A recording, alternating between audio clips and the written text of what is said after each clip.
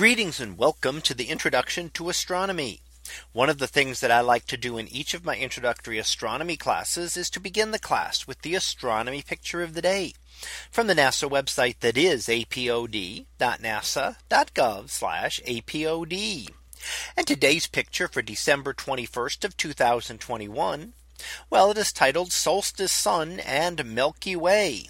So what do we see here? Well, coming up today, and the sun will reach its lowest point in the northern sky. And that will be 23.5 degrees below the celestial equator. And that is called the declination of the sun. Now, the declination of the sun shows us how far it is up above, either above or below the celestial equator. In summer months, it would be above it, and in winter months, it would be below. And here we see the image of the sun at the center here with its location for the winter solstice that occurs today.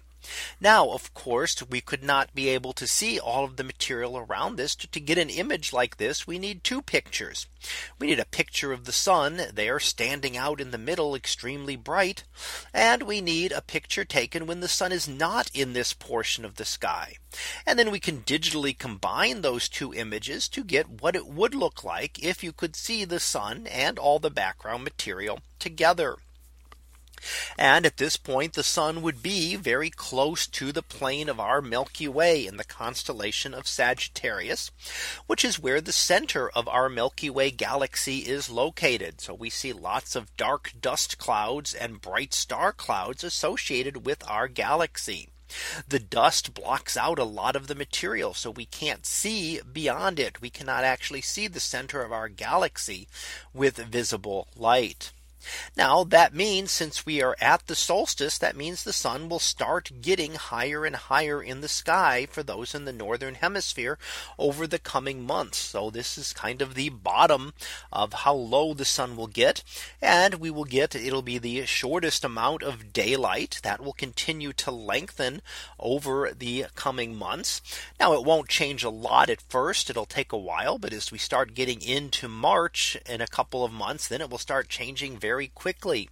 And you will notice soon that the sun will be rising earlier and earlier and setting later and later, and the length of daylight will begin to increase.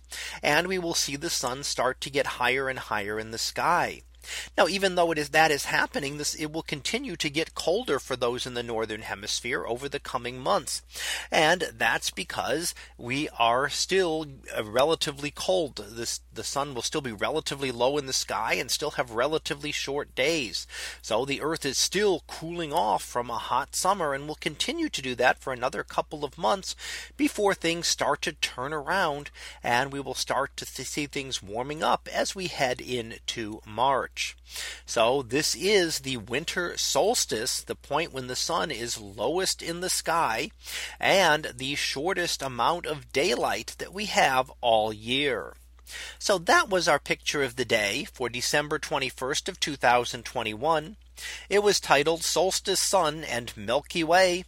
We'll be back again tomorrow for the next picture, previewed to be X launch. So we'll see what that is about tomorrow.